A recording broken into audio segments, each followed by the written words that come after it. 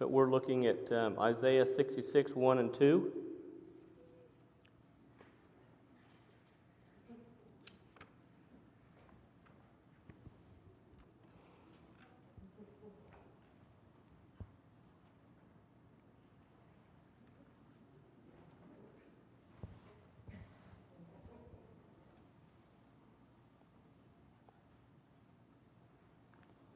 Our scripture lesson is Isaiah 66, 1 and 2, and then we'll be turning to the first book in the New Testament, Matthew chapter 5, and which is the beginning of Jesus' words of Sermon on the Mount and the Beatitude.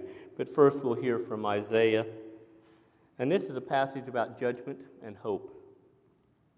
This is what the Lord says: "Heaven is my throne, and the earth is my footstool. Where is the house you will build for me? Where will my resting place be? Has not my hand made all these things? And so they came into being, declares the Lord." And then turning over into Matthew chapter 5, just looking at verse 3, and this is the first beatitude. "Blessed are the poor in spirit, for theirs is the kingdom of heaven." Appreciate the songs that were picked out and selected for today. Charlene does a good job of picking out those that go along with the message. The supreme blessing. If you were to write down what the word in this Matthew passage speaks, blessed are the meek. What are some words you would write down to describe or to define meek? Just think about that and hold that thought or those thoughts till we get to that part of the passage. The verses in Isaiah and Matthew, they have a correlation in the respect that both authors see value in "blessed are the poor in spirit," which is interpreted as "blessed are those who see their need for God." We all have need of God. Every one of us in this room and beyond these walls, which is interpreted in here in Isaiah and in Matthew, their need of God. There is not a greater feeling in the world than the mountaintop experience, is there? We love being on the mountaintop experience, right? We love being on top. And Israel thought they were there. Israel and Judah both felt that they were on top of the mountain. God had chosen them as their people, and they felt like they had it all. Just like UNC won the football game yesterday, or I saw on the little ticker tape this morning that Tampa Bay won in the bottom of the ninth last night. They were on top of the world for that moment, for that instant. And Israel, as a chosen people of God, felt like they were on top of the world. Nothing could go wrong for them ever. And we love it, don't we, when we have that mountaintop experience. And we work towards it, and we plan for it sometimes.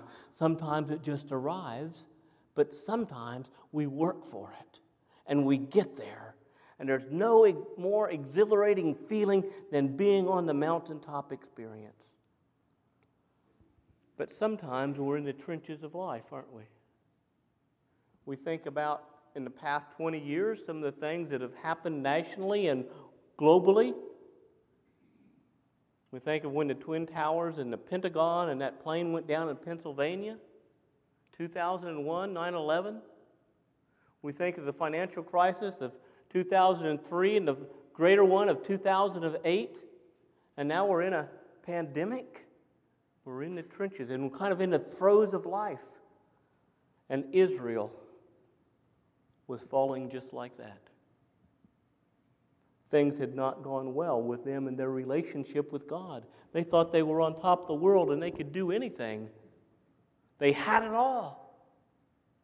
They could do no wrong. But then they fell from grace. They fell from the obedience of God. And they lost their way. And this 66th chapter in Isaiah, it speaks to that condition, because God is saying, I've made all these things, but really, where is the church? I've made all these things, but where are you really? Chapters 1 through 39 were written close to 700 BC for Isaiah, while the remaining 27 chapters were written some 20 years later. And Isaiah's warnings to the people were intended to purify their hearts, their understanding of God's true nature and His desires for them. So these two nations, Judah and Israel, they were once a united kingdom, and they've been separated. And they kind of continued on this path of following their own desires and their own wishes. And eventually, if you remember, 786 is when then the King Nebuchadnezzar came with the Babylonians and overthrew Israel. And then later, the other nation was overthrown. They evidently didn't see their need of God, nor did they possess a real desire to obey and follow. They continued their own wishes. The last 27 chapters contain a message of forgiveness, comfort, and hope if they followed the Lord's decrees. See, Isaiah believed God was holy, and God's people were to be holy if they wanted to divert the approaching disaster of being overthrown. And so Isaiah warns against an ugly, materialistic approach of worshiping God. So we find in the 65th and the 66th chapter and in other places a similar expression that began today's passage in Isaiah. This is what the Lord says. Isaiah was trying to imply that this wasn't coming from him. It was coming from God. And so the supreme blessing comes in following the Lord. No matter if you're on the mountaintop or when you're in the valley, it is the recognition and the acknowledgement of one's daily need of God. And that's what Israel and Judah had forgotten. Their daily need of food spiritually.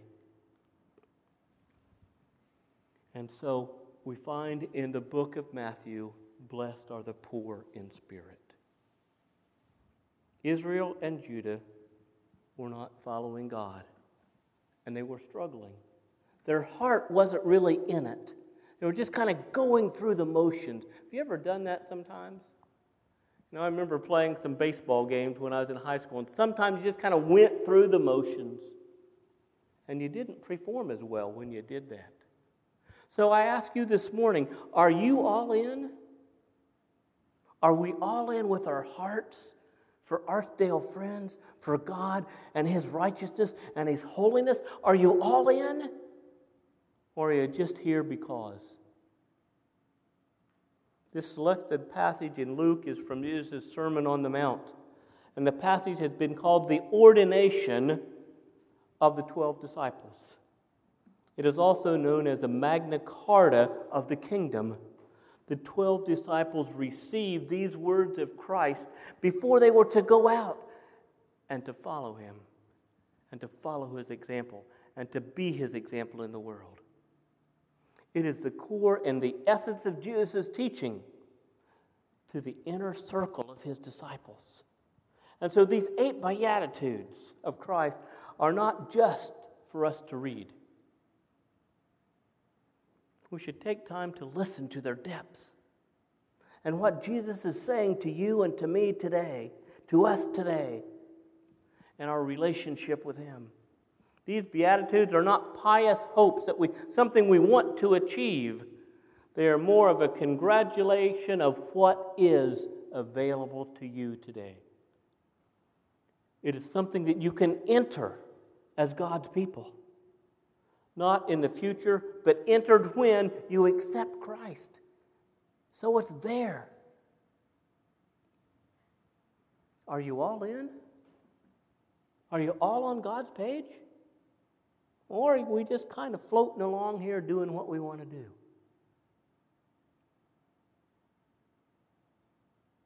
You can enter it today, and it can be yours.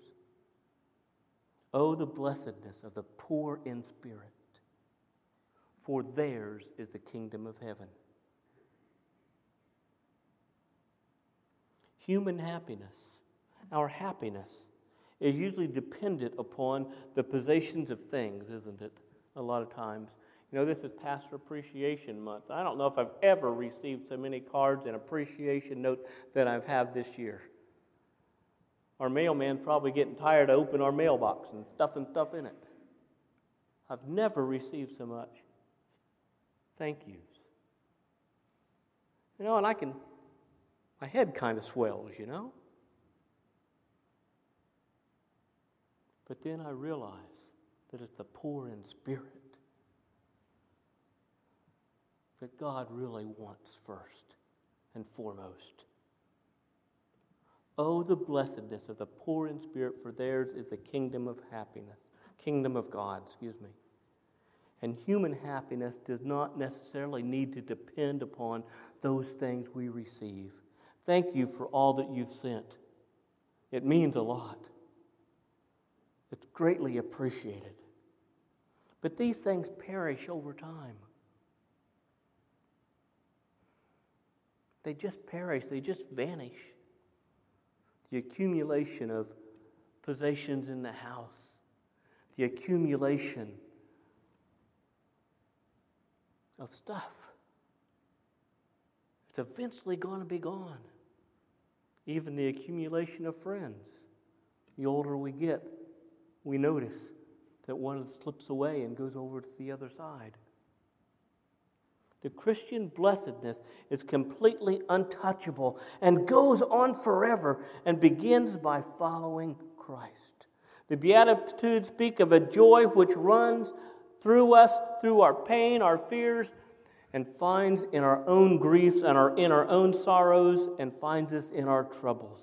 It is a joy that shines through our tears and a joy that nothing can but be our own love of God.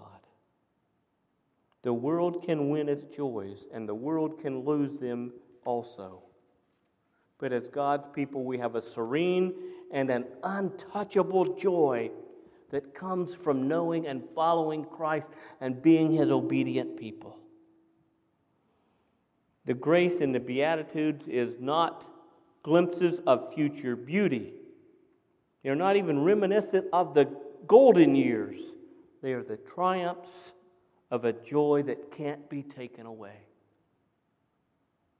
When you're with Christ, that joy runs deep. So what are you doing with that joy that's in your life? What are you doing with the things that bring you joy? Do you contain them to yourself?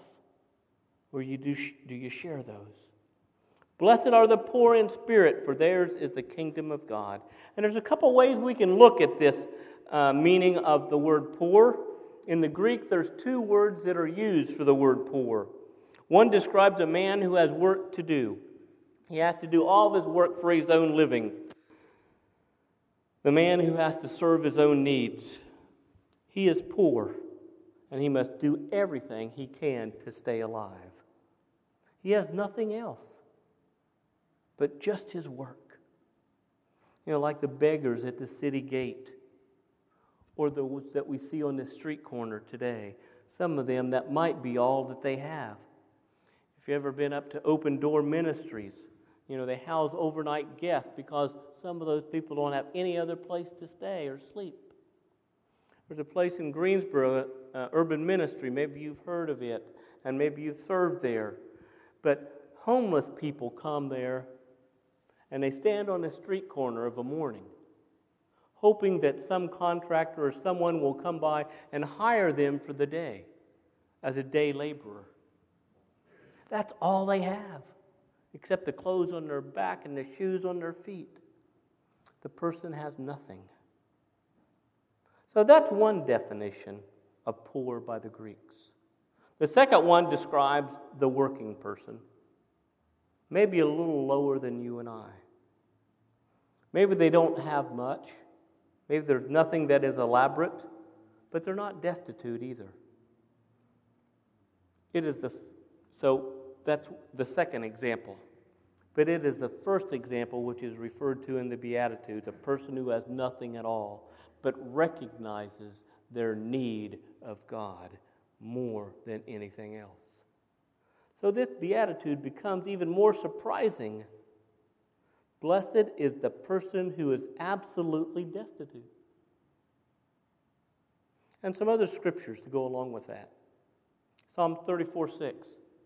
This poor man cried, the Lord heard him and saved him out of all his troubles.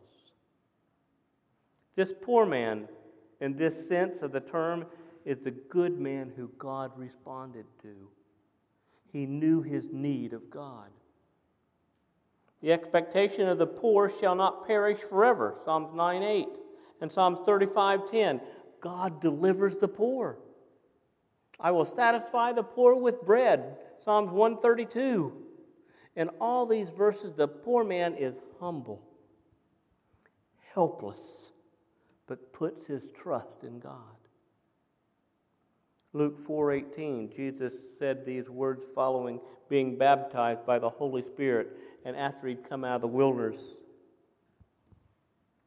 The Spirit of the Lord is upon me because he anointed me to preach the gospel to the poor.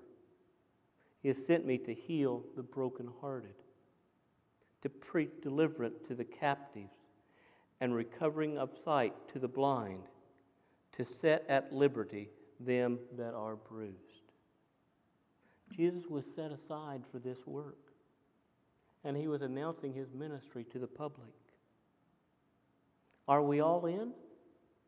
Is your heart all in? Or are we just kind of floating around doing what we want to do?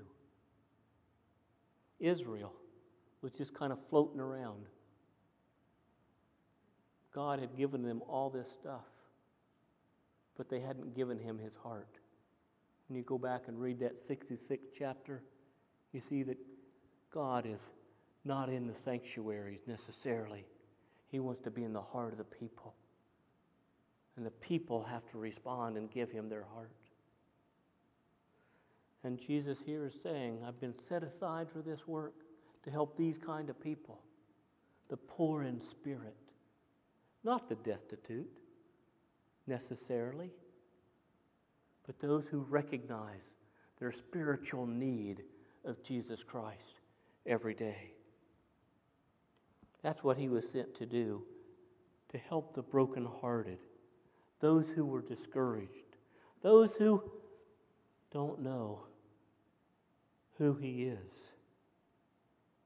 He came to deliver those that were captive to their own self, captive to their own possessions. He came to deliver them. He came to deliver us. They needed God, and don't we all? William Barclay passed away in 1978. He was born in 1907. He was a minister and he was a theologian. He was a Scottish author. He was a radio personality and TV presenter. And he wrote a set of Bible commentaries. There's a set out here in the hallway, just right across from the choir room, on the bookshelves. But he once said, and I've always thought this was a good quote, and it's a little long, so just stay with me. If a person has realized his own utter helplessness and has put his whole trust in God, there will enter into his own life a complete detachment from things. For he will know that things have not got in them to bring happiness or security. and he will become completely attached to God. For he alone will know that God alone can bring him help, hope, and strength. It is those who are poor in spirit who have realized that things mean nothing and that God means everything. We must be careful here, though, not to think that this beatitude calls actual poverty a good thing. Because poverty is not a good thing. I don't want to live in poverty. I don't think you want to live in poverty. I don't think anybody wants to live in poverty. Poverty is not a good situation for anyone. And I don't think Jesus ever blessed the state where people live in slums and don't have enough food to eat or clothes to wear or things to take care of them. That kind of poverty is what we should be attempting to remove. That poverty is blessed. The poverty that is blessed is a poverty of spirit which realizes its own utter lack of resources to meet life and which fully relies on God. Are we all in? Are we all in? Where's your heart? What's it telling you? So this beatitude means, oh, the bliss of the man who has realized his own utter helplessness and has put his whole trust in God. For thus alone he can render to God that obedience will make you a better citizen of heaven. So if you define the word meek, how do you define it? Who is meek? Who is poor in spirit? We have a kingdom work to do. There are poor. There are captives. People who are oppressed, discouraged, lost, forsaken, especially in this time of the pandemic. Let's not forget our neighbor.